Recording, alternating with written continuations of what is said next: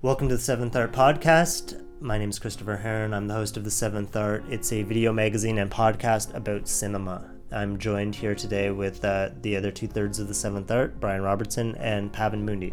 So Paul Schrader was our second guest in the live directors series where we bring a filmmaker to Toronto to screen and discuss their work. In this case, we brought Paul to discuss Taxi Driver, which was something that we were forced to do because there were no available prints for any of the films he's directed, and only one of them's on Blu-ray. We had a sold-out screening of that.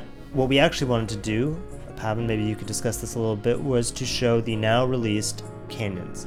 Right. So, it was great that we got Taxi Driver. We it was a sold DCP. out 400 seats. 420? Yeah. 420 seats. It was a great atmosphere in the theater.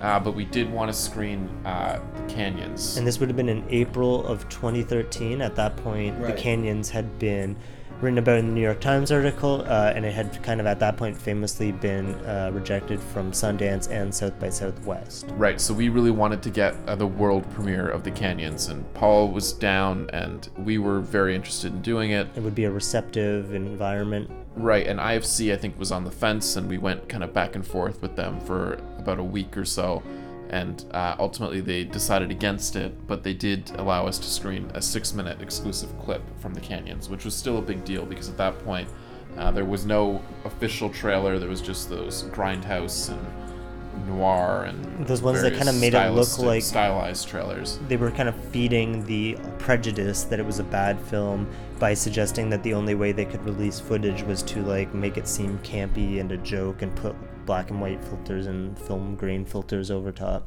Right, so we screened the clip. It was pretty well received. We screened Taxi Driver, and then we threw a party as well, a reception, and had dinner with Paul.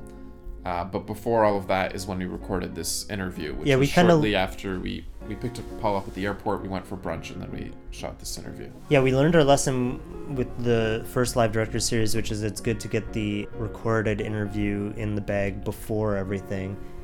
We met with Paul, we had brunch, we had some time to settle in, and then we filmed this interview that you're about to listen to, where we talked about all of his films and the Canyons. So if you've had a chance to see it, Paul goes in depth on some of his decisions as a filmmaker in that film, and Paul is just generally a great guy. I think Brian and him developed a particular bond. Maybe Brian could speak to. There's no bond, really.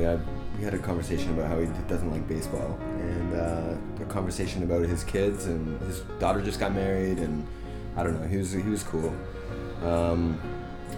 I guess what I'll note is that he did have the Canyons on him, which was kind of a kicker because we filmed the interview at a bar on Queen Street called Happy Child, and after the interview, Paul invited us all up to his hotel, which is he was staying at the Drake Hotel just down the street, and invited us all up to watch the Canyons. Quickly, we just figured that maybe there was a chance that he would be willing to screen that film, that file in the theater after Taxi Driver, but It was also risky because we knew the event was going to be sold out and that so many people wanted to see Taxi Driver. That could have been an uproar potentially. Yeah, well, yeah, exactly. I mean, one of the early things that we were talking about was with the IFC was that we would screen Taxi Driver, and then we would screen the Canyons after Taxi Driver without telling anyone. And IFC, as Pavan had said, was really close to greenlighting that, but it didn't work out. But Canyons, it just came out. Pavan, you've seen it. I heard it do great things. I think all the hatred for it is unwarranted. Yeah, James Dean's apparently really great in it. I thought he was really great. Yeah, I heard that. And that was where everyone was. I mean, obviously Lindsay.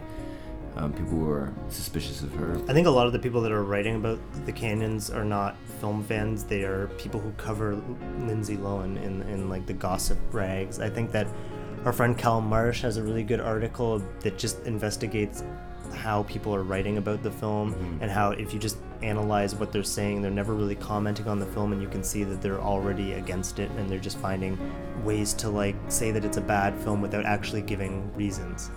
So this is the interview with Paul. I'll say that it's a really interesting interview. It kind of works as like a Schrader on Schrader of sorts. It was made to supplement. Yeah, exactly. Me and Chris had just finished reading Schrader on Schrader. Chris together. We were. Dope. Yeah, we would call one another nights. at night, both with the book in hand, and discuss it. Transcendental Style, of course, and there's some interesting bits on Schrader in Raging Bulls, Easy Riders, Raging Bulls. Yeah, and we use those as our template, and we have some good stories. Yeah. I hope you guys enjoy them.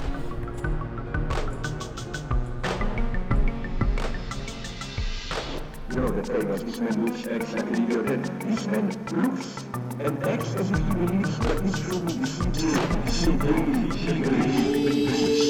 I was thinking we'd start with the canyons and then loop back chronologically. Absolutely. So is it true that you approached Bret Easton Ellis to start the canyons? Is that the first inception point of? Well, what happened was that we were going to do a film called Bait, a kind of a shark movie in Puerto Rico with Anton Yelchin and Emmy Rossum, and with Spanish money. And that money collapsed with the problems of the euro about 5 weeks before we were supposed to start. And so I sent Bret an email, which is in fact on our Facebook page, and basically, telling him what had happened, and then just saying, why don't we just do something? What you do, and it was not that expensive, good-looking people doing bad things in nice rooms, and you write something, I'll direct it, we'll pay for it, and we don't have to deal with censorship or any of this, don't have to deal with permissions, don't have to have an A-list of actors, we just make it. And that's how it started. And we were both at a place where we were feeling kind of frustrated by the new economics of movie making, in which the kind of films that we were interested in were being marginalized as commercial ventures. And so we said, why don't we just jump into this new world? And so it was written as a micro budget. And that's a different thing than having a regular film, which then you recalibrate as a no budget film. Everything about the film, in terms of the locations, the dialogue, the action, it was written for places we knew where we could work free, the Chateau Marmont, stuff like that. So it was designed to cost nothing. Were there any challenges with that budget, or were there also things that you found it pushed you? Once you just basically say we don't pay, then it clears the decks in many ways. You pay you can pay minimum wage, so that's about $100 a day, and we only pay that during shooting, not during prep. And so people say,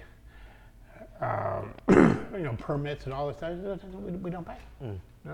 And that's that. And it's fine with us if you're not in our movie or not working with us, but we can't, And so it's a kind of it's a real freedom. And as I said to someone when we were casting, and there was some question whether we should cast James Dean from the adult world and whether we should cast Lindsay with all of her history of unreliability. And I said, look, we're putting our money in this. If you can't take a chance with your own money, when can you take a chance? What's the worst thing that's going to happen? We're going to lose our money. It's not even that much. And so, yes, it was freeing in that way. Were there any like aesthetic choices you made that you otherwise wouldn't have done? Well, virtually all of them. Oh, You know, yeah. I mean, you know, when you're not paying for locations, and somebody says, you know, you can shoot here, but you've got to pay us. Say, but no, we're not going to shoot there. Well, that's an aesthetic choice. Yeah, yeah. You know, and when the cars in the film happen to be the cars that are owned by your crew members, well, that's an aesthetic choice too. Fortunately, James owned an $80,000 sports car, so that worked out. And the gaffer had a Mercedes, you know, so we used that. So yes, those are all aesthetic choices, and you do have to get lucky. The main location was a house that we got through Kickstarter, which was filled with museum quality mid-century modern furniture. You know, you look at the film and you say, you know, the huge production design budget, you know, because that's all real stuff in there. It's not cheap stuff. But that just happened to be the house. Were you happy with the Kickstarter experience? Is it something you would do again? Yeah, in fact, I'm so happy with it, I probably won't do it again. Because as time goes on, I'm realizing more and more how lucky we got.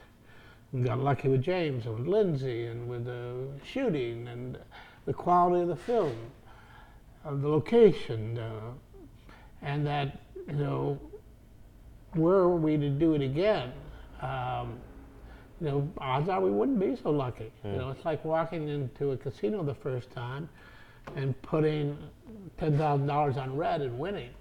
And then the stupidest thing you can do at that point is bet again. Because you are never, ever going to get that $10,000 back if you keep betting. So the temptation for me is saying, hey, you know, we won on the first spin of the wheel, let's walk away. Was Brett happy with it? I mean, he's pretty vocal about. Yeah, well, I mean, you know, he can be ornery, and but I think he really is happy with it. Yeah. You know, he thinks the movie is too much me, and I think it's too much him. So I guess that's a fair distribution of credit. Yeah, because he mentioned in that New York Times article that it's a Paul Schrader film. Yeah, And it seems like, well, and I look at it, I say, this is really a Brett film. This is the most Brett film I've ever seen.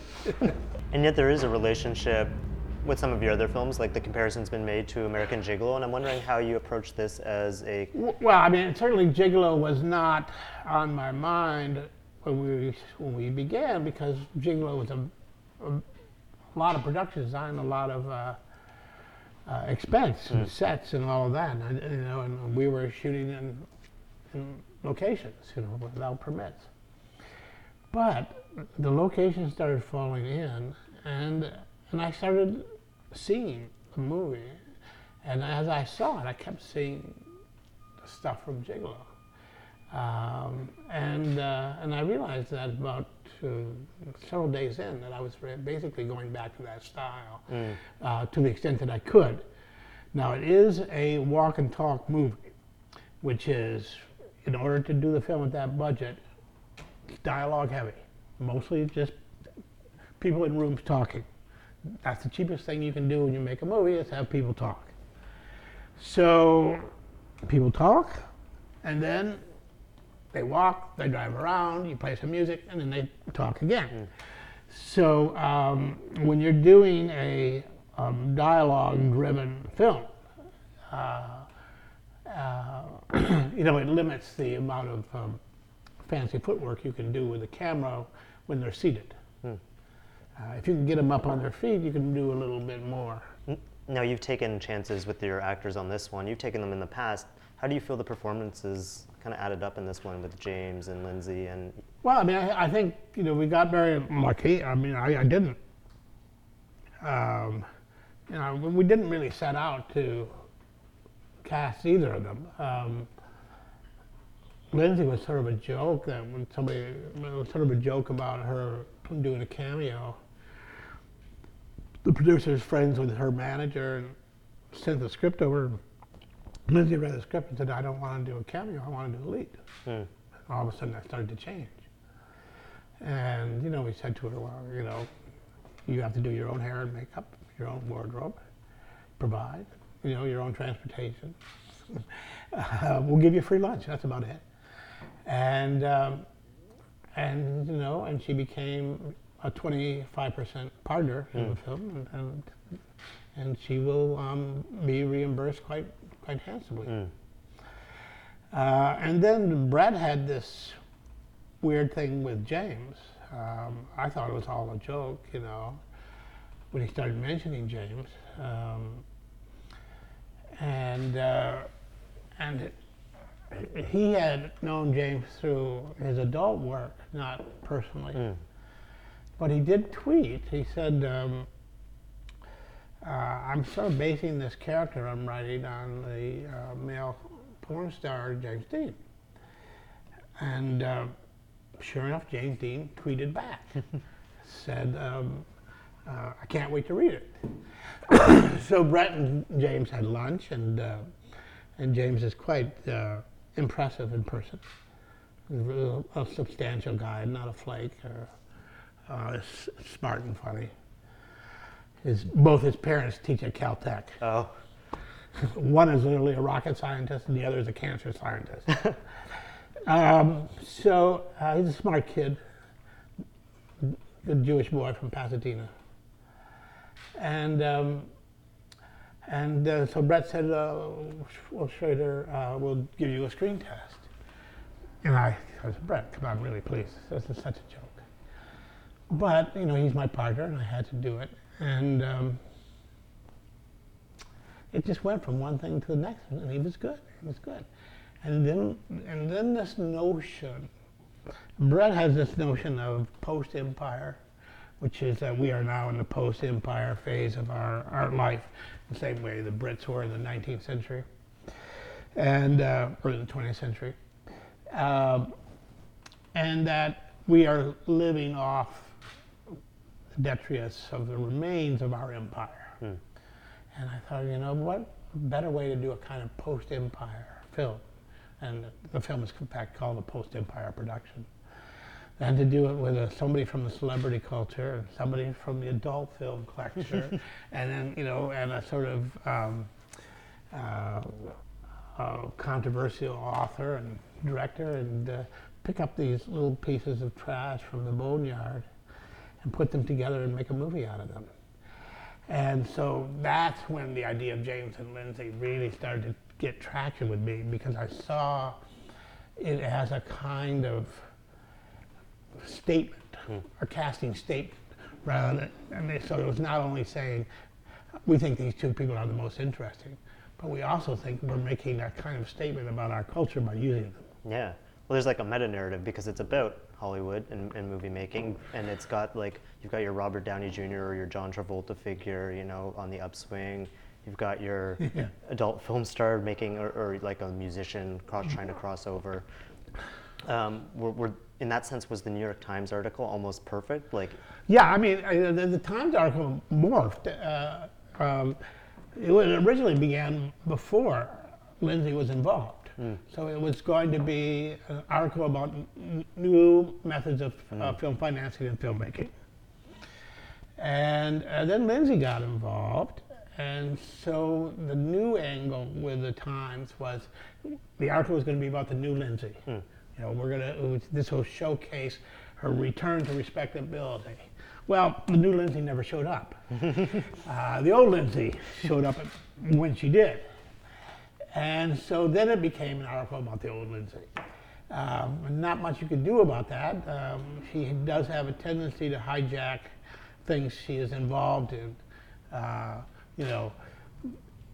If we were doing an interview now with Linz and I, the entire interview would be about her, because it would be, formulated in such a way that everybody would be on pins and needles. And worry, So, when you move into her orbit, you cannot escape the gravitational pull of that narcissism. There's a certain component, though, that you're on the vanguard of these new techniques, these new distribution techniques that maybe your peers in the 70s and 80s haven't haven't got to that point as well. So that was a storyline too. Well, yes. I mean, it is. I mean, I really hadn't planned to go here myself. I'm 66 years old. I planned to, ride into the sunset on that broken down horse of the movies. I just didn't realize that the horse was failing so fast, and that the horse wasn't even going to make it into the sunset. And that if I wanted to keep working, I would have to think about new strategies and new media. And this sort of came up. Now, a number of people of my age are fooling around in this area, but not many. There's not many that still work. And if you can still put together a decent budget film, like Scorsese can, then of course that's what you're going to do. Yeah. If you're on the sort of cusp, like Phil Kaufman and Walter Hill, you're trying, so Walter Hill puts something together with Stallone. Phil Kaufman was trying to do something like we just did, but I think he ran into trouble. I don't know if it's still on or off. And of course, if you're in your 20s and you're doing a Kickstarter operation, that's one kind of buzz. But, doing it as, an ARP member, and I did not want this to feel like, an old guy's film. It didn't feel to me like one. Brett's script didn't feel like one. I mean, I'm doing the next film I'm doing is going to be an old guy's film, the one with Nick Cage. But this was not. This was about it's a film about kids even younger than Brett. This is about the blender grinder generation, of all the phone hooking up with phone apps in that world. And so I didn't think it was, a film about my generation at all. It doesn't feel that way to me. It feels like with American Gigolo, though, that you're able to suss out that that's what's happening, that's what's changing, it's how... Well, I mean, I think a lot of that credit goes to Brett. Okay. I mean, because he's much more plugged into that world. And that world is plugged into him. So a guy like James Dean, he was a Brett fan. He was not a Paul Schrader fan. He didn't know who Paul Schrader was. So Brett is really kind of closer to that world than I am. And so you're shifting gears with the Nick Cage in what ways? You said it's an older man. Well, it's about a man looking at, looking back at a life. It's about an ex-CIA agent who has early onset dementia and is trying to put together some things. So it's by necessity autumnal. Are you at the stage where you're looking back, like when you're? Of course. Yeah. I mean, it's pretty hard not to. Because at some point you start to wonder, is this going to be my last film?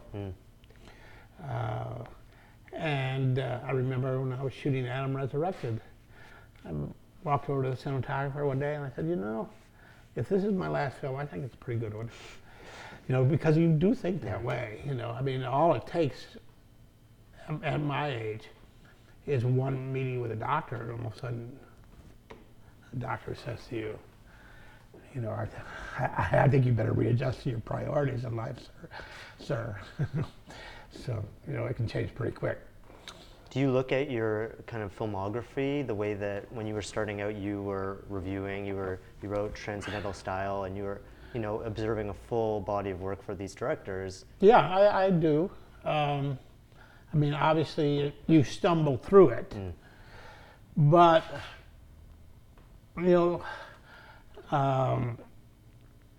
not all the films I made I would make again.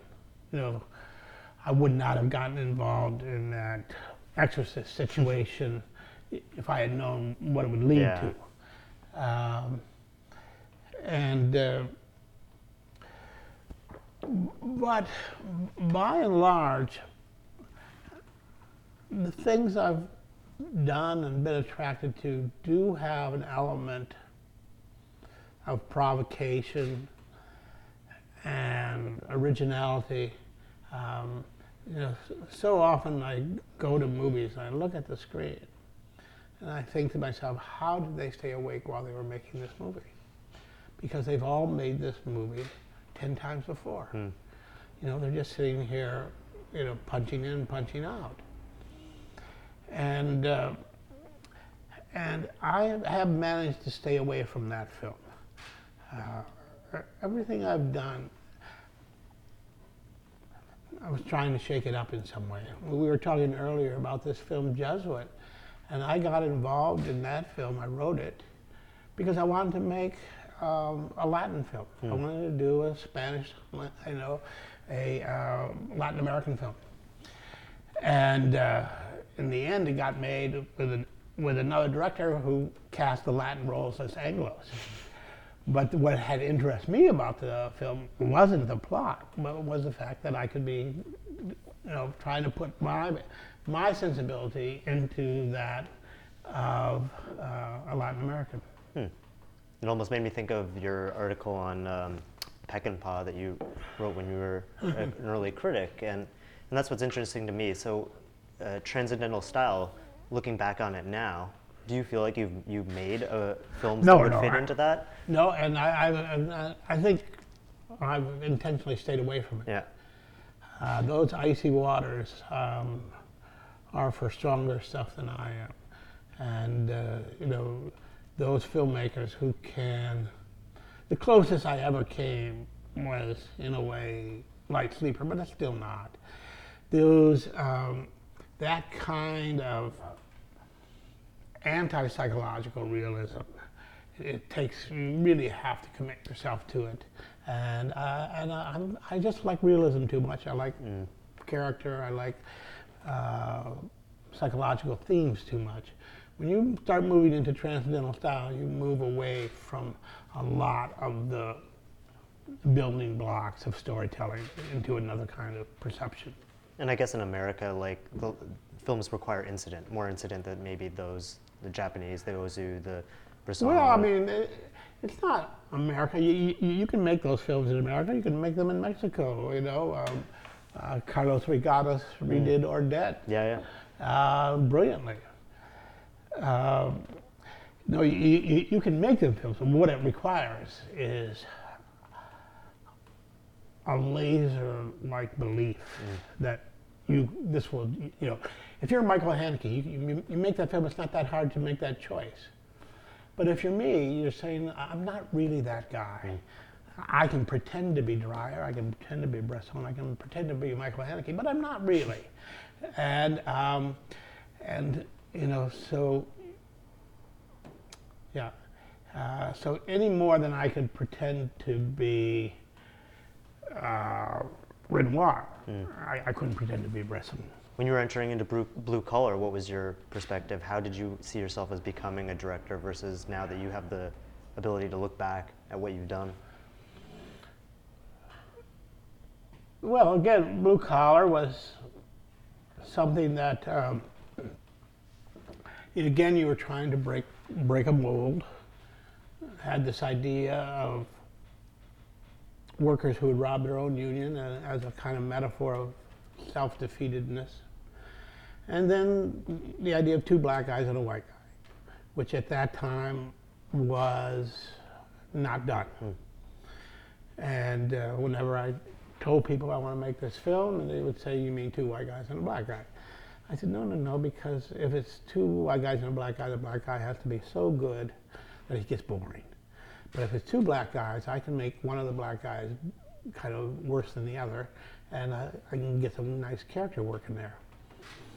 And so you look back at it now, and it's not a big deal, but back then it was. I mean, it was right about the same time I had written a script for Jack Nicholson and Diana Ross. And Barry Diller at Paramount would not make an interracial movie. Huh. You know, he actually just said, they'll burn the theaters down if we make this movie. Now, that's not that long ago. That's 35 years ago. And you're thinking, you can't cast, two of the hottest, sexiest stars in the entertainment world together because they're not of the same race. And that kind of started you have a career that's basically hand in hand with your actors. Like, I think every film has some story of incident with it. What were the lessons that you learned of just actually having to deal with actors for the first time based on that experience? Well, I mean, there is no simple lesson because, actors are very different. Some like honesty, some don't like honesty. Some like intimacy, some don't like intimacy. Some want to be part of the process, and some want to be instructed. And so there is no rule. You just sort of get to know the actor and their talent level and what they're good at. And you sometimes you make mistakes, and you can see it right in their eyes right away. You say, oh, I shouldn't say that, yes, I'm making, I'm making some progress here. And so, what you need to do, obviously, is get them far enough out of their comfort zone so that they're doing something that is really interesting to them, but not so far out of their comfort zone that they're not doing work that they respect. Yeah. Is it particularly hard when you're close to when it's a personal script, like something like Hardcore, which seems to have a lot of your own life in it? By the time you make it, it's not personal at all anymore. I mean, it's almost, when you're writing it, it starts to feel kind of personal. But by the time you've made it, there's been so much planning and so much division of labor that it's almost like watching something up apart from yourself. And occasionally when you're making it, you get all of a sudden you get a little glimpse, a little hit of, oh, that's me, that's why I wanted to do that. But mostly it's all become this other entity. But then when it's all over, and you look back at it, and so much of what a director's personality is just rapid fire decision making. Because when you're directing, you're making decisions very, very fast all day long. And every little thing is a decision. The cup here, this here, like this. Higher register, lower register, whatever. And you're making decisions so fast that you're making them instinctively for the most part. Actors will point that out to you, saying, you're telling me to do something that you do. And then you look back at the film, at the tens of thousands of decisions that were made in a concentrated time frame. And you say, well, I guess that's who I am. That's my signature. I mean, only a fraction of these decisions were made that consciously. If you had asked me at the time, I would have told you I'm putting the camera here because of a sightline problem. But the truth is I was putting my camera there because that's where I like to put it. And I came up with a sightline problem in order to move myself over there. It's just like, the first film I made, I realized that whenever I went to a location to set up an establishing shot, I always said, the establisher is over here. And the cinematographer was always saying, the establisher is over here. And I said, Bobby, I said, why? Well, he was left-handed. I was right-handed. So I'd walk over and say, okay, here's the establishing. He'd walk over to the same spot and say, no, here's the establishing. So, it's that simple. Have you noticed like a kind of aesthetic choice that comes up more often than not? I noticed that your films tend to have establishing shots that are high angle. Yeah, I mean, there's certain angles you fall into. A Kubrick is always going to go low and wide, and central. Yeah. A Kubrick composition, it's going to be completely geometrical. It's going to be about a 14 millimeter, and it's going to be slightly below the eye line. And so you do sort of fall into a pattern, but at the same time, you have to remain completely open to seeing something. And much of the work that good directors do is done right on the spot. All of a sudden they see something. You walk in, and you start blocking, and you have some ideas you've worked out. In fact, you may even have worked on some storyboards, but all of a sudden you see something. So the actor walks this way, turns that way, no, wait a second, something's happening here. And you cannot close yourself off to that. And so, I mean, that's the great danger of storyboarding, is that it starts to predict, physical movement in a way that is not very creative. Your films do tend to have a set piece camera movement shot, though, be it like a long steady cam shot, a crane shot, and cat people going up and down through the... Well, I mean, I think that's an expression of budget as well as anything else. When you don't have all the toys, when you have to pick and choose your toys, well, then you say, okay, we'll get this shot. We'll bring in a crane. It'll take a half day. This will be our big glory shot. And then we'll just clean it up afterward. If you have all the toys, you can do one shot like that after another all day long. And they don't quite stand out as much because the whole film is one kind of Spielbergian move after another. But when you can only afford to do one move like that a day, it stands out a bit more. Which film would you say has the most kind of fluidity and set piece shots that you've done? I think Comfort of Strangers. Yeah. That was a film that you set out to be specifically an aesthetic film. Yeah, that was to be, a film of appearances in the way that Pinter writes about language. It's the guys. It was kind of following Light of Day, which didn't have that same kind of insistent look. No, I think I made a mistake with Light of Day, and I think I tried to do it a little too far real. I mean, I was in a place where I was much more artificial, and then I backed up and tried to do something kind of kitchen sinky, and it didn't quite work because I really wasn't in a kitchen sink mindset, yet I was doing it, and I had some problems with the casting. I wasn't happy with that.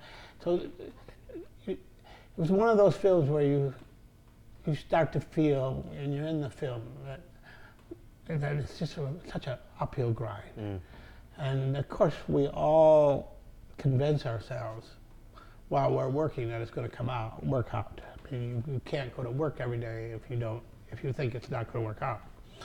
So you can sell yourself almost anything. But there's always sort of part of you that's saying, we're climbing uphill on this one, and maybe we'll pull it off, and maybe we won't.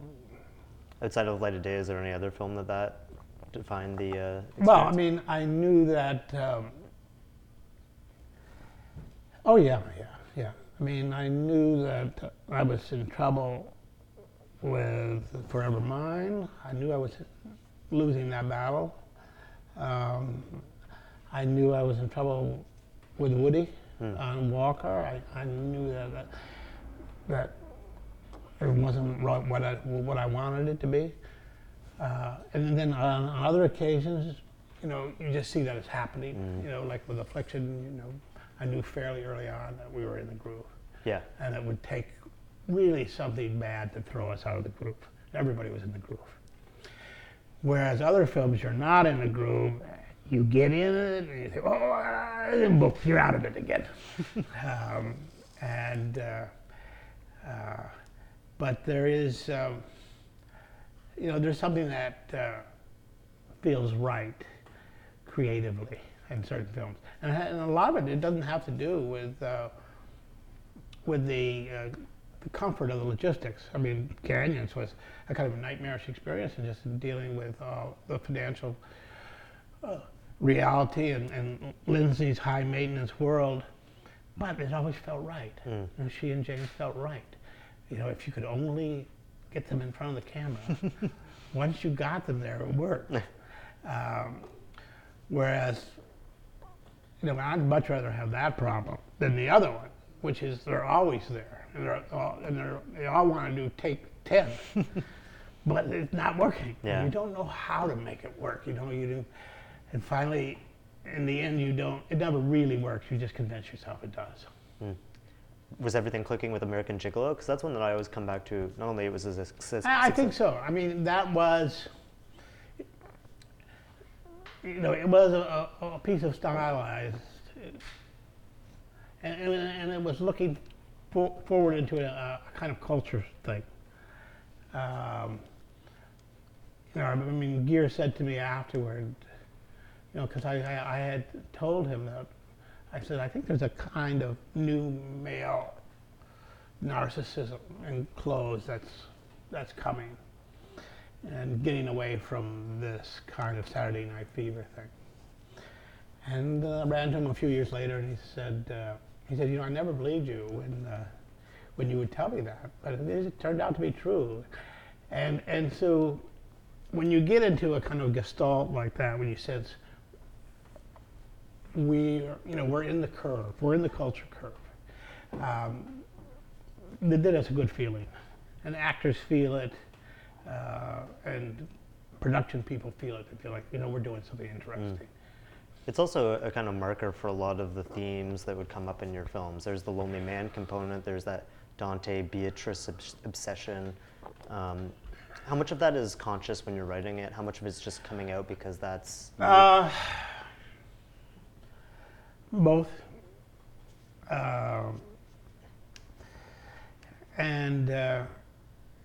When you're younger, there's a kind of adolescent, sophomoric desire to make it more conscious. And then you look back at that later and you say, ooh, you wince. I didn't need to be that obvious. It's there. It is simply there. I was just trying to prove to my teachers and my professors how smart, what a good student I was. I should have just kept my mouth shut and, let them figure it out or not figure it out. But that desire for highbrow approval can get you in trouble. And particularly someone like myself who has a background in criticism and tends to be articulate. It's a bit problematic because so often the smartest thing is nothing. You just don't, like John Ford, you don't say a thing. And, they'll figure it out sooner or later. You don't need to help them figure it out. But, my generation, being a film school generation, is much more tempted, because the survival mechanism for a man like Ford is keep your mouth shut, and you'll survive. Keep your head down, keep your mouth shut, and don't pretend you're doing anything other than making money. Whereas my generation, being the post-Nouvelle Vague, is sort of the opposite. Call attention to yourself, tell everybody what you're up to, tell them how important it is.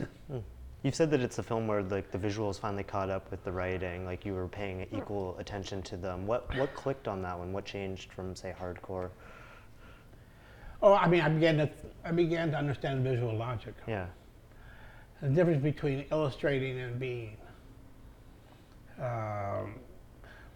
if you are not raised in a world of visual logic, you tend to illustrate, you know. So, you know, so if you think beautiful sunset, then you go get a beautiful sunset. Well, that's an illustration. That's not really the thing itself. It's a marker for the thing. What actually is a beautiful sunset, really? You know, it may not be a sunset at all. You know, and when you start to really think visually, you stop thinking about illustrations and you're thinking about the parade of images and the logic involved and what does it actually mean? What does that mean? When I put it next to this, what does that mean? And if I go back and forth, what is the third meaning of that? And it is not paper cup, glass cup. Those are words. What it is something about the iconography of these two images that speaks to visual logic. And it has not a lot to do with literary logic or verbal logic at all. Is there like a key example of that in American Gigolo where it kind of clicked, where you begin, you know, you begin to see certain things compositionally. Like two films that really influenced Gigolo. One was obviously Conformist, but also L'Eclisse by Antonioni. And all of those shots where Antonioni is sort of behind the head and kind of drifting back and forth. And then the shots where people would be like this, and they would turn like this. And you start to see that, and you see that what Antonioni is talking about is not about character, but it's about form and shape as reflective of the visual emotion, what you're dealing with. You know, and so that when Monica Vitti looks at you this way and she turns ever so slightly, it's not the character that's doing that, it's the image that's doing that. It's also a film where you have maybe pretty key collaborators. You had the art designer and the score. Yeah. Part of the thinking of making Gigolo original in terms of Los Angeles, which is you know, a greatly photographed town, was to bring in talent from Europe. So the production design came from Italy, and the music actually came from Italy, although it's Giorgio Moroder is Swiss, but he's from the Italian part of Switzerland. And so you're getting that kind of techno beat, which is a very European sound, and then those visuals, which is very European. You have the same collaborators on Cat People, but it's a very different film. I mean, is that coming down to the script, the fact that it's a genre film? Yeah, I think so. I mean, you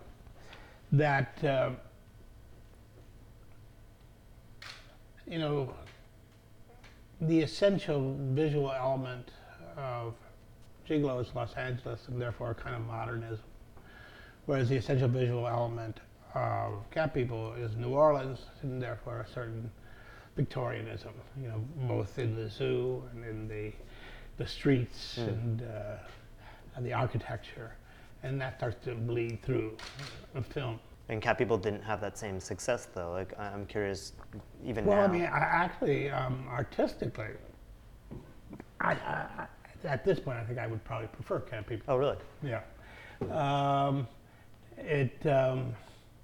It didn't, you know, sort of catch on to the zeitgeist in that way. But I saw it again last fall. I really surprised how well it held up, especially in its analog, you know, it's a pre-digital world of analog effects and all of that. And it had a kind of provocative ending that maybe now that doesn't draw so much attention. I think the ending would still be problematic. Yeah? Why is that? Well, I mean, I think it would be more problematic. I think we're well, certainly in movies we're more prudish now than we were then. you know, certain television is breaking free, and it's kind of ironic that shows like Girls and Game of Thrones are more outre than anything that you can put in a theater. And they're all NC-17 shows. You can't even do them in the theaters. But the notion, and I don't even know whether I would have been allowed to do it in a commercial film, because the original script, the monster is subdued and is burnt up in a burning building, you know, in a kind of conventional old dark house sort of way. And I said, wouldn't it be more interesting, rather than kill the monster, which he loves, that he make love to the monster and turn it into a shrine that he can keep in his zoo. Well, that still is a kind of kinky idea, because it not only involves forced sex, it also involves zoophilia and bondage and a kind of primitive animal cult religion, you know, and David Bowie sort of going off in this chant. We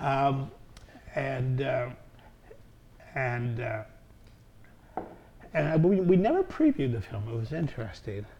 And I remember when we opened in Westwood Village, and I went to a early screening, or a 7 o'clock screening. I went with Jerry Bruckheimer, who was the producer. And we were sitting in back, and there were 2 girls in front of us who were maybe 17 or so. And that ending came up. And one turned to the other and simply went, "Oh my God." And I was sitting right in Jerry. I said to Jerry, I think we went too far. But I'm really glad we did. Yeah. And if we had previewed it, it would have. That's probably why we didn't preview it, because we didn't have another ending. Yeah. And you know, that was still a time when you could intimidate the studio a little more into getting your version. But that was your last studio picture for a while, right? My last studio picture ever. Did it free you in a way to do MISHIMA? Was that something that you could even conceive No. of? I mean, I moved on to MISHIMA because I had a disruption in my life, and all the life I had known sort of had come apart, and I left Los Angeles, and I had to kind of start over again. And one of the ways I started over was getting married, becoming a parent, and moving to Japan, and getting out of drugs. And when I got back from Japan, I realized that the industry had changed, and that the films I had been making were no longer being made by studios, and that the independent movement had begun. And I mean, there's a really interesting financial backstory for how MISHIMA was made, right? Like, wasn't that a bit of a hustle getting the co-production? Well, I mean, every film in a way has these tales, but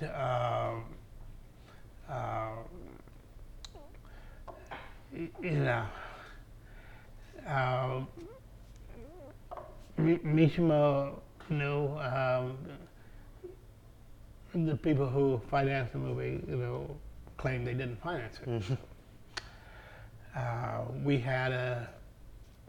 had a Japanese producer, Mata Yamamoto, and he had an anime company, and we had gotten involved in pre-production. He had spent about $1 million.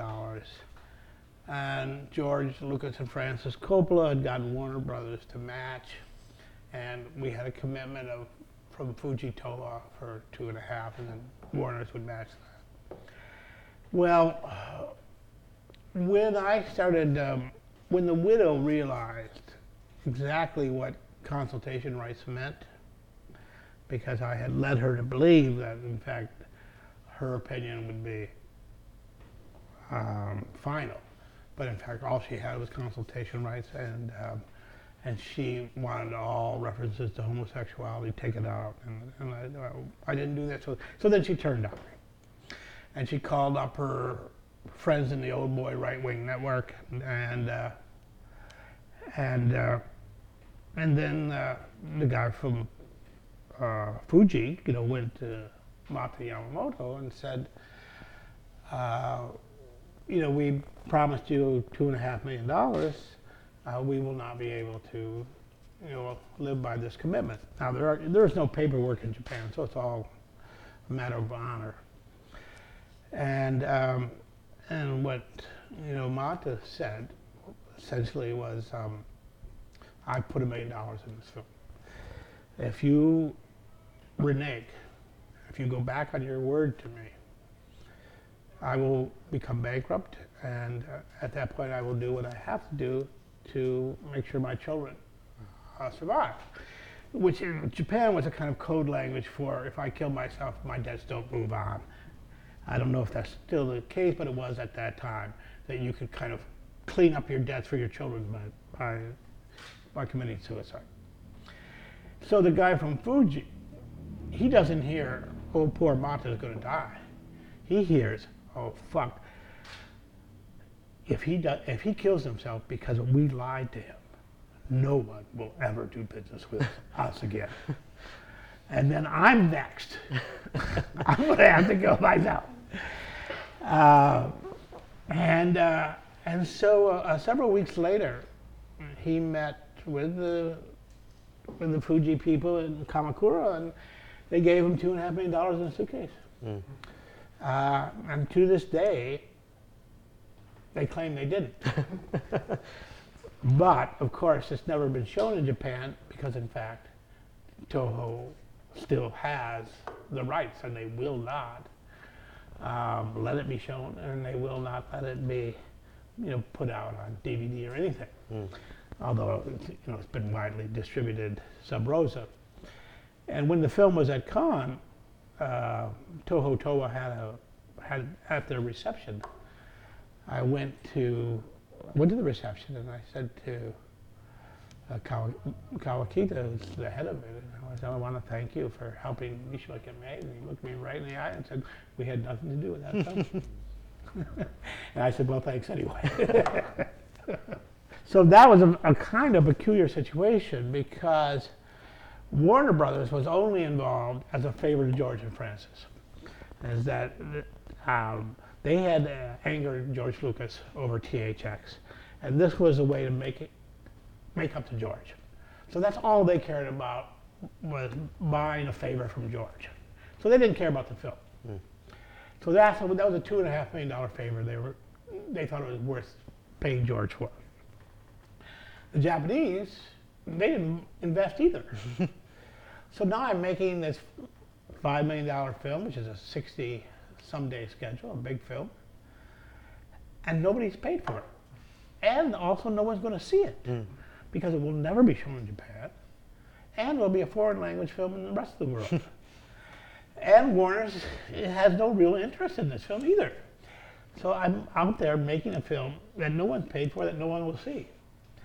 And actually, rather than being free, that was a bit intimidating. Because normally, as a director, you always convince yourself that you're making compromises because you don't have a choice. You're saying, oh, we got to sell some tickets, so we're going to have to do this chase sequence here. But in fact, when you realize you're not going to sell any tickets, it means you don't have to do anything you don't want to do. And it's in fact more frightening, you say, because there's no kind of fallback excuse. Say, well, we got to show a little nudity here because people are going to want to see that. No. So, and also with that particular film, it was such a puzzle box of a film that there were very few of us, maybe 2 or 3 at the most, who actually understood what was going down. To everybody else, it was just a kaleidoscope of unrelated elements, because there were so many different levels of reality we were doing simultaneously. At one point, didn't someone on the crew say that if you died, no one would know how to make the film, put the film together? At the No, end I of it? mean, there's someone on the crew did, but I thought that to myself. Because you always think when you're directing, gee, you know, if I got hit by a car, you know, you know, they could put this together. You know, we're close enough to the end now. And I remember I was directing, I think, geez, if I got hit by a car, I don't think anybody would know how to put this thing together. You quoted Rossellini once, and it's something that I thought might have applied, which is that when you're dealing with someone's life, kind of biopic to a point, the only part you can invent is the structure. Was that kind of how you approached this? Like your fabrication being how you structure the... Yeah. That, you know, human lives are not necessarily that dramatic. And most of the time, you go into history and you create a kind of phony dramatic arc in order to give a life, a narrative that it didn't have. In this case, I couldn't do anything that I couldn't prove. And so I realized that the originality, the creativity, is the assembly of the pieces rather than the distortion of the pieces. And so started coming up with this 4-part structure with 3 cross-hashed realities. And it's a hugely ambitious venture, especially when you look at the art direction, the score. Were you aware of that at the time? How? Well, it was exciting. Yeah. And you know, when you're doing something that you've not seen done before, it's not really that intimidating. It's just so exciting. I mean, in a way, it's more intimidating to do something that you've seen done a dozen times before. And you say, you know, well, we'll have to figure out in the editing some way to make this work. But, you know, when you're doing something that's kind of, you're just going, wow, that's cool, that's cool. You know, that is cool. In a sense, Let's do another take. I just want to see that again. in a sense, it's become kind of your canonized work. Is that something you're comfortable with? Yeah, I think so, in a way, just because it is so one of a kind. You know, there's nothing quite like it, and yeah. I want to talk about it in relation to Patty Hearst, because that's a film of yours that is kind of the opposite. It's kind of lapsed into oblivion. It's got a VHS. It's hard to see. Yeah, I've been trying to get Criterion to fucking release that.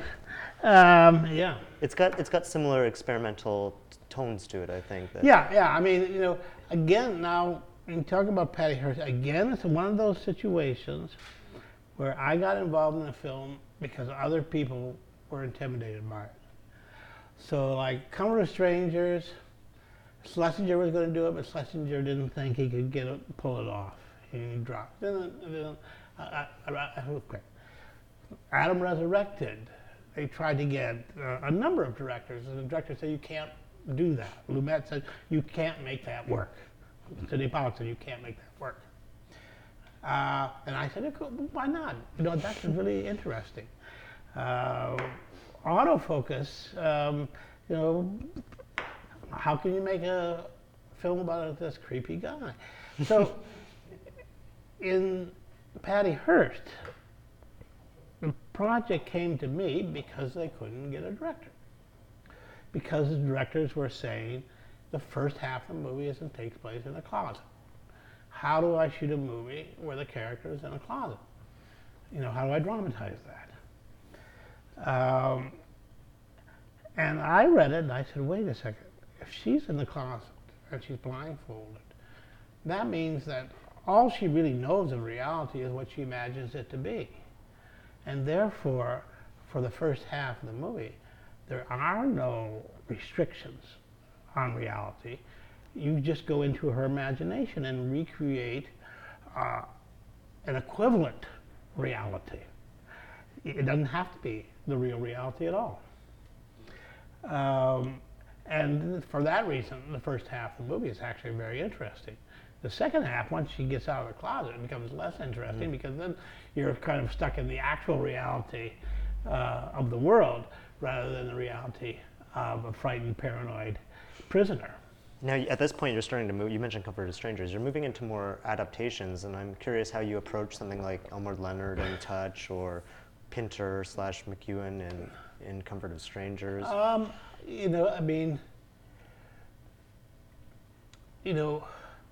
Very few. I'm trying to think if there's the only adaptation that I put together myself was Affliction, and I found that book.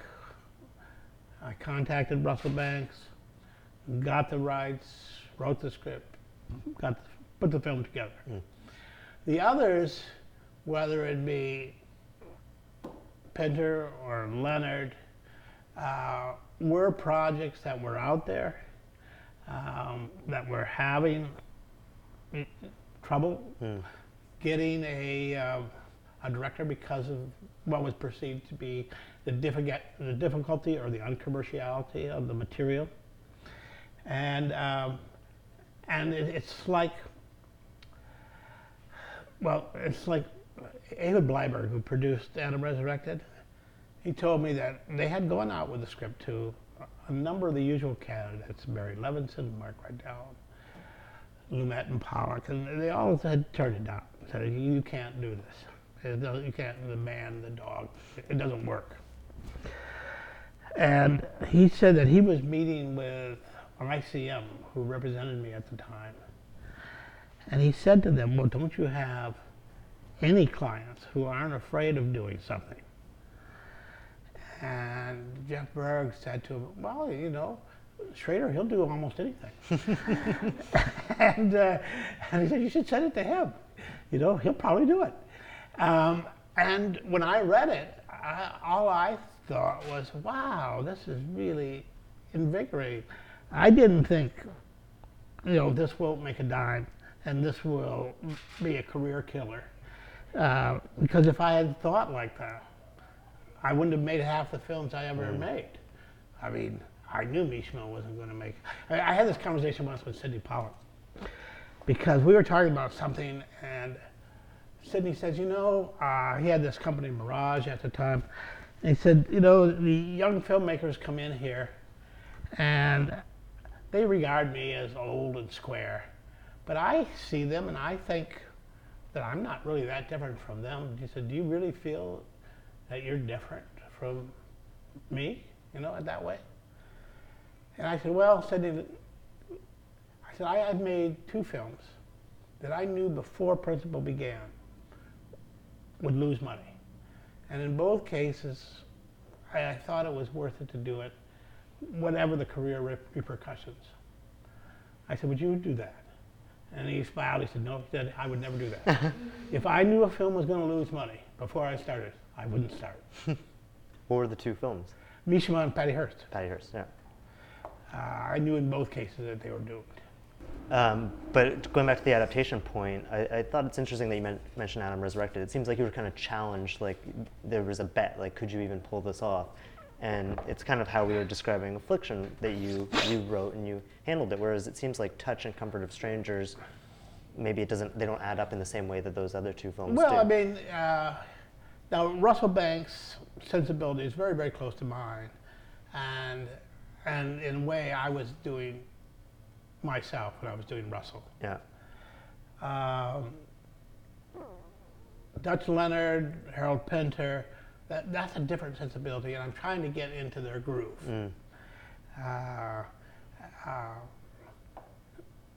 And in the same way I get into Bret Easton Ellis's groove.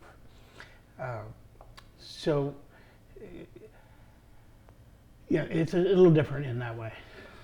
Because you're trying to knock off Leonard, and other people have done it. Just about everybody's done it, and very few have done it successfully. And I guess I'm one of those who hasn't done it successfully. Although a lot of that has just to do with the material, because that's the only book Leonard ever wrote that didn't make money. So he was kind of doomed from the beginning. But Leonard is hard to do. Yeah. I mean, I think there must be a dozen Elmore Leonard films. There's only one or two that are really good. What are the ones you like? Well, Get Shorty. Yeah. And the one that Quentin did, they changed the title. Jackie Brown? It's called Jackie Brown. Yeah. Rum Punch. Rum Yeah. Punch. Rum Punch. Yeah. And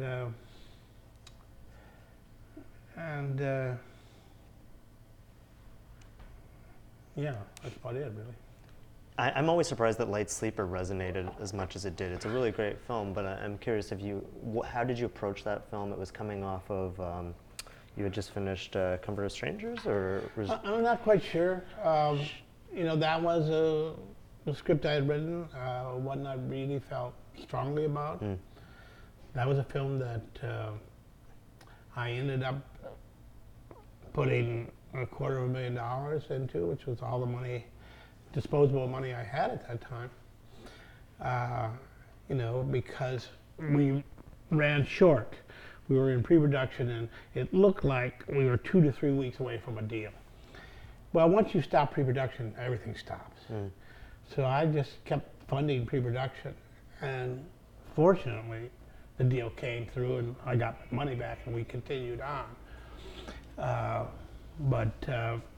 So I mean, obviously, I felt very, very strongly in making that film. At what point did the lonely man concept become crystallized in your mind? Well, I mean, from the beginning, it was the guy in the back seat. So the taxi driver was in the front seat. Now this character's in the back seat, and he's being driven around. So you're moving from an actor to a passive character, and that was essential to the idea. You're moving from an angry young man who's trying to make the world fit his fantasies to a middle-aged guy who feels there's no place for him left. So it's a real front seat, back seat kind of situation, both in New York City, but different point of view. And were you reflecting on your own life at that point? Because you used to write at night, you used to kind of lead that nocturnal existence that like American Gigolo had, or Taxi Driver, and the Willem Dafoe. There's a lot of it was about the drug culture. Yeah. And about people I knew in that world. I've told this story before, I'll tell it again. It was the only script that came to me in a dream, which is I had been thinking about doing a midlife movie. A movie about somebody who's about 40. And I couldn't get the idea. I went through a lot of cliches, and the guy who quits his job, and the professor who runs off with a student, and the guy who decides to become a race car driver, whatever. And it just wasn't doing it. And I started giving up on the search for the midlife metaphor. And then I was dreaming one night, and in the dream, this drug dealer that I had known, John, came. We were talking, and he was uncomfortably close. His face was really right in mine in the dream. And I woke up abruptly because he had invaded my dream space. I said, wow, was that vivid. Whew! I hadn't thought about him in a couple of years, and he was right there. What were we talking about in the dream? And then I realized that he was asking me about the movies. He asked me if any movies I had seen, what I liked. I said, yeah, well, that's right. He's my guy. I couldn't find him, so he finally came into my dream life and found me, the 40-year-old drug delivery boy whose boss who is going to quit, and he has no skills and needs to find another job. That's a midlife crisis that I can really get behind. Now, there's a true midlife crisis, a very original one. And so I got up from bed and went in my office and started making notes to myself. And by the end of the day, I picked up the phone and started calling around. And I found this guy. He was still working. And I went over and met with his boss, Cynthia. They were both still working at that time. And I went over and I met with them, and we talked to them. I said, I want to do this movie about you, write this script about you. And then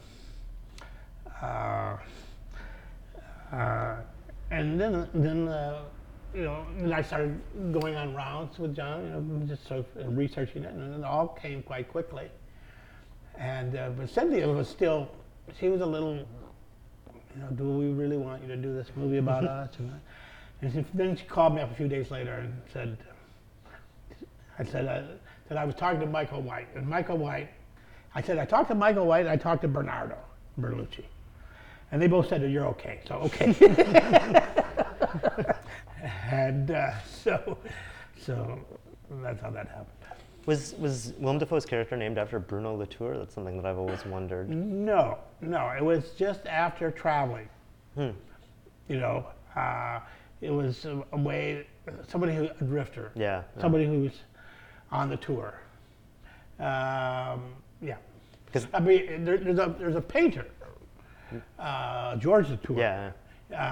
And people have said that, but no, it was just a name that was evocative of drifting. Just like Travis is traveler, tour is a tourist. Yeah. The reason I thought of it is because of this actor network theory where it's like he's someone that's traversing between all of these people, and it's something that kind of resonates with the conspiracy or the mystery stories that tend to go with these, like American Gigolo. And I'm wondering why you drift towards that story when you're dealing with these types of characters. Well, it gets down to this, what I call this monocular vision, which is when you have a character who is slightly disreputable or not, has a conventional approval rating, a drug dealer, a gigolo, a psychopath. There's going to be a resistance for viewers to empathize. And one of the ways you get around that is you close off the other eye so that you only see the world through one eye, and your character's eye. So any other reality doesn't exist. And if you can make that world interesting enough, long enough, associations will start to develop. And people will start to empathize, understand the character, and then you can get somewhere. But what that means is that you can't have external points of view. Every single scene has to be, here he is, he goes here, he looks here, he looks here, he looks here, he looks here, he looks. You can't step back and say, there he is, from an objective lens. Because you see him from an objective lens, you say, what a creep. So you have to stay inside the monocular eye line. Were you intending to kind of close this story off with the Walker? Was that meant to be like a kind of coda to? Yeah, I think so. Yeah. I mean, I am going to do an older guy now, but not this guy. And also, I made a joke to somebody once. I said, well, maybe I should do one more about a guy who runs an elevator. I take him up, I take him down, doesn't matter to me.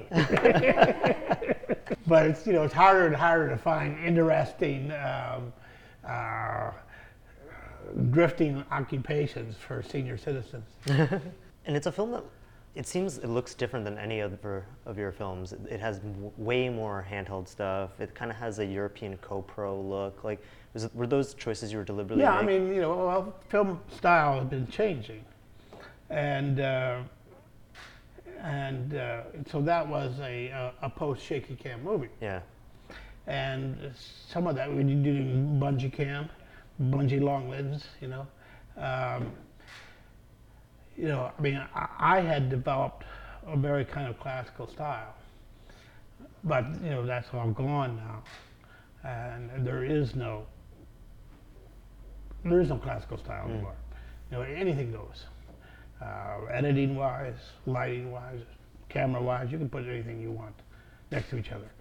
And one of the things I realized when shooting canyons, I was trying to find a style. And I said, wait a second, there is no style anymore. And this guy from Montreal, this young kid, Xavier Dolan, had made this film Heartbeats. And I liked the film, and I looked at it again, and I realized, I said, he's going from scene to scene, changing his style based on the scene. He did a Godardian thing, and now he's doing a Hollywood thing, and now he's doing a kind of Bertolucci thing. And now he's doing a pseudo-doc thing. He keeps changing, and he doesn't really care that one scene doesn't match the scene before it. And I said, there's nothing wrong with it. That's where we are. That's the new kind of style. You don't, so if you can do one scene, complete mise-en-scène, dolly to dolly, and do the very next scene, handheld multi-gun, and put them right next to each other, and nobody cares anymore. And that's what you've done with canyons. Yeah, I mean, there's a, there's a Bertolucci scene followed by a Cassavetes scene. It seems like it's a self-reflexive film. Like, are you finding that your films are getting a bit more? Like, I found that with Adam Resurrected. Maybe it's the black and white. Maybe it's the period, like the flashbacks. I don't. No. I mean, it could be there, but particularly with canyons,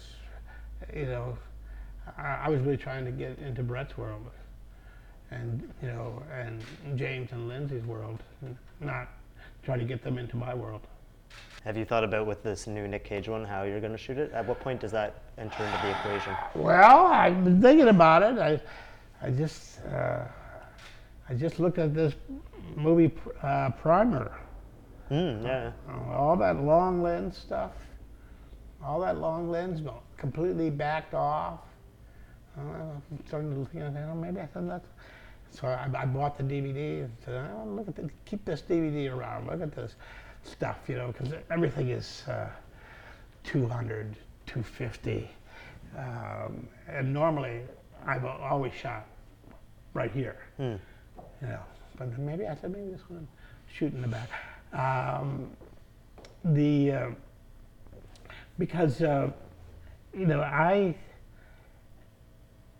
I'm much more interested in films that adapt themselves to their material, rather than have this kind of, this is what Hitchcock does, and therefore it looks like this.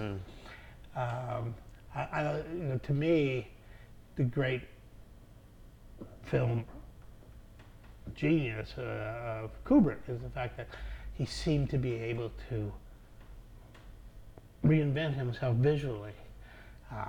Granted, there are certain things he always did, but he comes up with Barry Lyndon. That's a different world,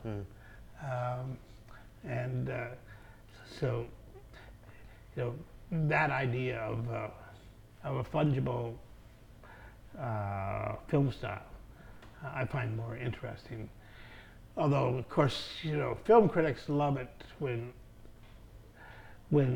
somebody locks themselves in a cage and you say, oh, that's Hawks.